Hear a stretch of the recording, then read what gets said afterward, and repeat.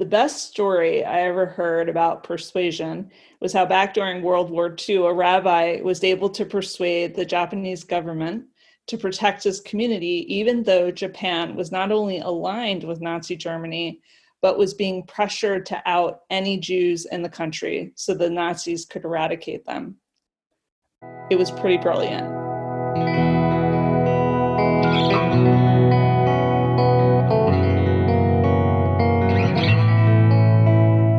Welcome to The Behaviorist with Work Wisdom, where we help you adopt high-performance mindsets, behaviors, communication, and culture. I'm your host, Sarah Colantonio. Our intention for the Behaviorist podcast is to share accessible, concrete practices that you can weave into your whole life to begin a shift toward joy and meaningful achievement. Today, we're turning our focus on influence, and more specifically, the 5 styles of influence. Today, I have my colleague, Jamie Arroyo, joining me to discuss influence and the 5 styles. Jamie, thanks for having this conversation with me today. Thank you, Sarah. I'm super excited to talk influence with you. Yeah. Okay, so first off, can you just explain a little bit of what you do and why influence is so important to your work? Yeah. So I'm the managing partner at Work Wisdom, and I'm also a Lancaster City councilor, which I first started my term this past January. So such a great time right now to start a position in local government.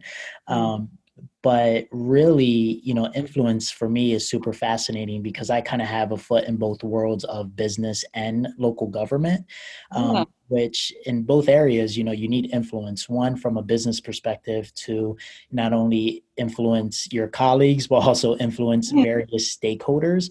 And in local government, it's the same way. When you have your ideas, you want to influence folks to come along with you as you try to make change in your community. You almost said it in your explanation right there, but to me, influence is really how I impact others and their beliefs, their mindsets, their behaviors. What does influence mean to you more specifically? Yeah, I think influence is getting the buy-in of others. So when I influence other people, I want to make sure that they're coming along with me on this ride, whatever that ride is. So, one of the biggest opportunities to influence others was during my campaign for Lancaster City Council, where I had to share ideas, I had to share, my background, I had to influence others to vote for me. And in order to do that, I had to get their buy-in. I had to get them to really believe in who I was as a person. So having that impact on them personally, to them wanting to come along with me for that ride, I feel like that's where influence was very, very needed. Yeah, it's so important. So I mentioned in the introduction, we're going to talk about the 5 styles of influence. And, at Work Wisdom, we do offer a self-awareness leadership series, and it includes this assessment that helps gauge your influence style preferences, which you're kind of alluding to as you talk about what it was like campaigning. The first type is called rationalizing. And so this is where you use logic and reasoning to convince other people of your point of view. Can you give me an example of this that you see, or maybe how you use it? Yeah, so I had the opportunity to take this assessment, as we're both certified coaches in this area. So when I took this assessment, rationalizing was actually one of my lower usage pieces. However, I'm starting to find myself using it a little bit more and more. So rationalizing is when you use logic or more of an analysis when you're trying to influence others. So you can think of certain positions such as CFOs or chief operating officers that have to use finance or data to really help influence their team in strategic decision making. So they're coming from it, they're rationalizing the decisions that they make using logic and practicality. So for me, haven't too much been in a position to necessarily use rationalizing all the time. However, now as managing partner, there's a lot of decisions that need to be made using where our finances are, where data do we have to back that up, where are we going in the future, different things like that. But then also in city council, it's like, okay, what's the data saying? What do people what do the citizens want? So using that rationalizing helps with decision making in that sense. Yeah, so we're recording this during this quarantine period, and I was thinking that some of the persuasive messages that we're hearing about how to behave and practicing social distancing and things like that are backed up by rationalizing, right? Like, here's the data, here's the scientific explanation for why we need to behave the way we're being asked to behave. And it seems, at least for some of us, to be working pretty well. We need that sort of logic, not just tapping into, other types of like fear appeals or things like that, but we need to know the really good reasons for why we have to behave this way right now. So yeah, I mean, I think when I took the assessment, same thing. I scored really low on this, but I like what you're saying about paying attention to when it's necessary, when as leaders we're being asked to use it and maybe tap into it a little bit more. Absolutely. And you brought up a good example as far as what we're going now with this pandemic. Rationalization was really needed in order to convince people that, you should stay at home, right? Here's the data. Here's what's happening.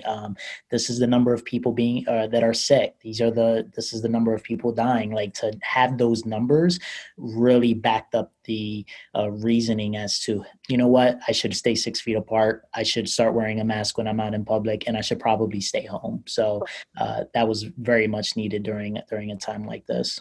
Yeah. So that's the first type. The second type is called asserting. And in this style, leaders assert ideas and challenge others. When I took the assessment, so not only was I low in rationalizing, I was really low on this one. So I'm just curious about you. How did you scale or rate on asserting? And also, the second question: when would this be helpful, do you think? Yeah, so this was super fascinating to me because, as you mentioned in our self awareness series, I also took the emotional intelligence assessment as well as the TKI, the Thomas Kilmann instrument. And in both of those, I rank very high in assertiveness. However, in the influence style indicator, I'm very, very low. It was actually my lowest usage one when it came to influence. And I think where that comes from is I'm very aware that I'm assertive. However, I don't like using that tool to convince people to do something or to persuade someone. So kind of where I see it is, I see, influence as being, at least for me, I come from it from how do we win? How is there a win-win situation? Yeah. So as far as when I use assertiveness or asserting myself into something, I feel like it's when I feel very strongly about something. It might be an issue of no coming back from this. So it's like, hey, we really need to move in this direction or else this is going to do serious damage. Or it's an issue of fairness. For someone like myself, I'm very assertive when I feel that something is unfair. So I really drive assertiveness during that time to help influence or persuade someone. Yeah. So, as far as it being, those are times where you feel like it's important to use it, but when is it helpful? Like, when do you think it's helpful to challenge, just in general? Would you encourage people to tap into this one?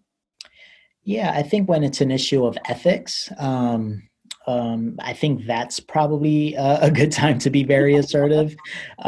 So especially folks that aren't normally assertive, a lot of times when something that's being done illegally or unethical, and you want to, persuade folks to take action, being assertive can show strength and really move things forward. So that's something that stands out for me. How about you? Is there anything that you have in mind as far as when is a good time to be assertive? For influence, I think that, like you were saying, the fact that it's not a preference for you with persuasion, I get that and I relate to that, because I think when it comes to persuasion, this probably isn't as effective. I can't really think of many times where I was deeply persuaded by somebody really pushing me. But when we were talking earlier about like getting people's buy-in, like if I feel like I'm understood and won over, then that's when I'm persuaded. So I would think that this is useful if it's like you said, like if it's a matter of ethics, if it doesn't really matter if the person has buy-in, but if they will change their behavior, like, so if it's an ethical issue, or if it's like a issue of safety or something like that, then, I would say use this one. But I don't think it's, for me personally, I don't know. Just because I don't think it works for me, I don't think it would work if I used it on other people. Does that make sense? Absolutely. And I think it also depends on what industry or field you're in, right? So with Work Wisdom, we, we don't find ourselves being too assertive or needing to influence others with assertiveness.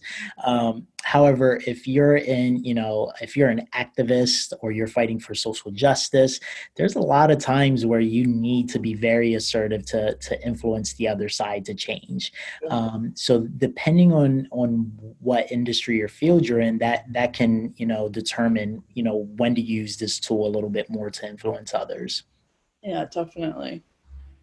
So sort of easing off the gas a little bit, the next one's negotiating. So you're not pushing others too hard. You're sort of dealing with them. So with negotiating, you make concessions. I was really low on this one too, actually, but I couldn't think of any times where I could use it. And so with negotiating, where you sort of deal with the other person, you make concessions with the other person.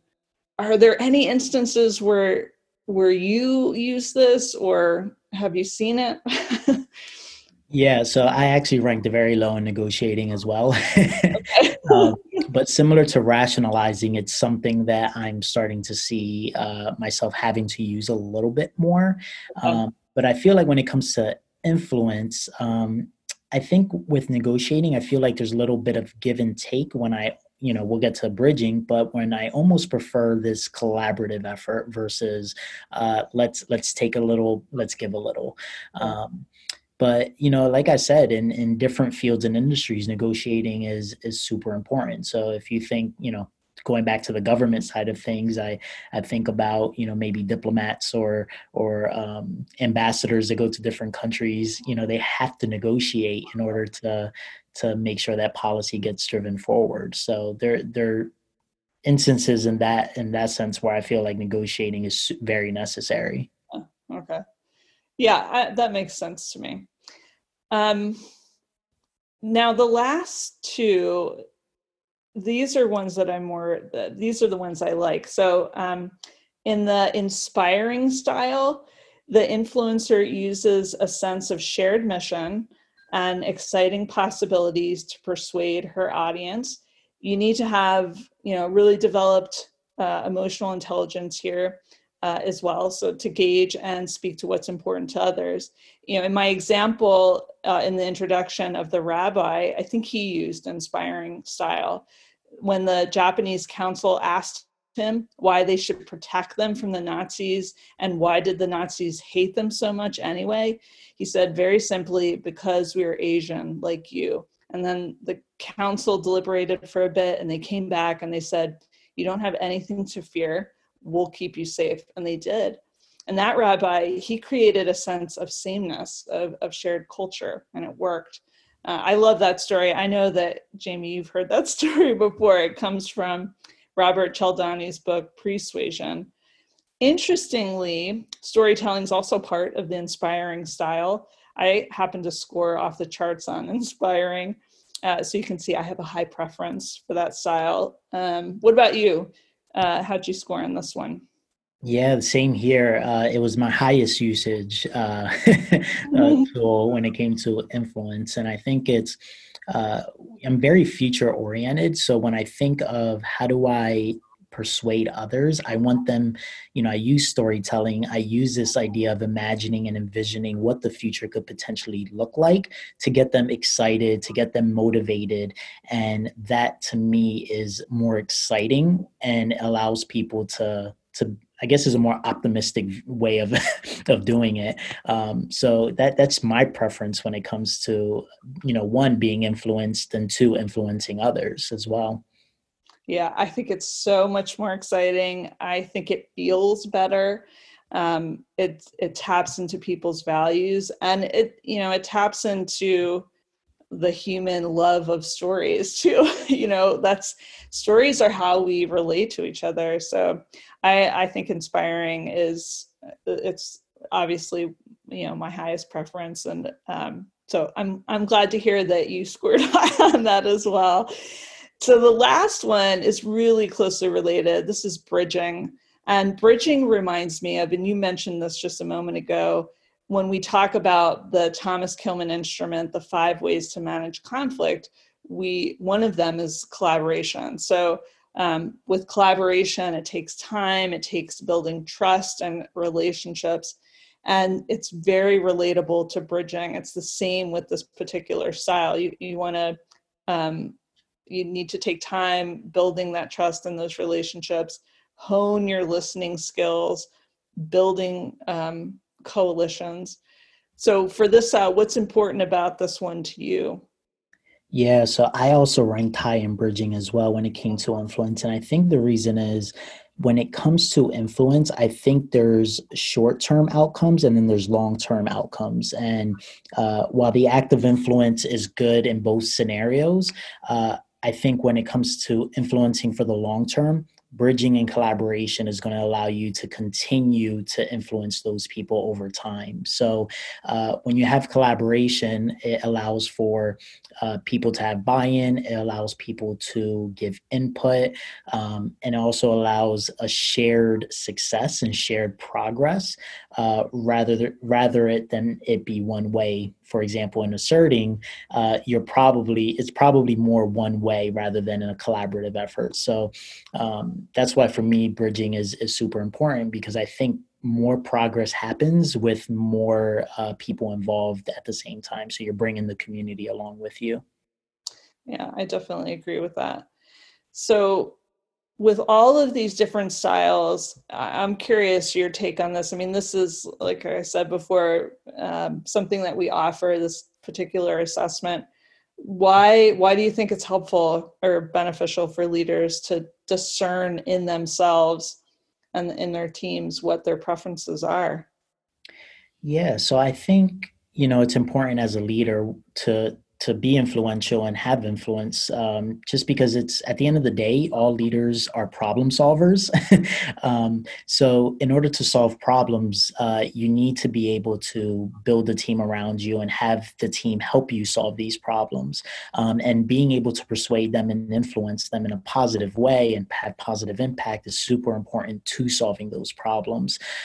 So I feel like understanding which tools you're strong with, what tools you aren't so strong with, is important, and knowing what style you prefer is going to allow you to influence others more effectively.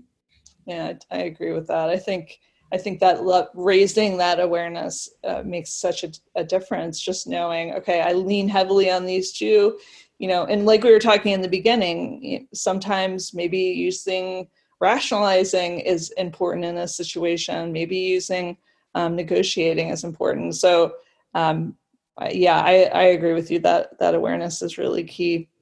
And if I can Uh, add too, when you think of leaders, CEOs, it's interesting to see where some of these styles fall sometimes with different positions. So as I mentioned, CFOs and COOs might be more rationalizing. You can probably imagine that more CEOs are more inspiring and Right. bridging, right? They tell this story, they drive the vision of the organization. So understanding what your style is can really help determine, what is your value added to this team, and how can you help influence together with your colleagues. Yeah, that's really good. That's a really good point. Jamie, I'm so grateful to you for being part of this movement of helping world changers in the workplace to enhance their individual and collective team performance. Thank you, listeners, for downloading The Behaviorist. We hope you'll subscribe. Please reach out to us through our website, workwisdomllc.com, where you can enjoy Work Wisdom Press and productions, ask questions, and give suggestions of topics you'd like us to explore in future episodes. As is our custom, we'll leave you with a quote. There are two ways to influence human behavior. You can manipulate it, or you can inspire it. That's Simon Sinek.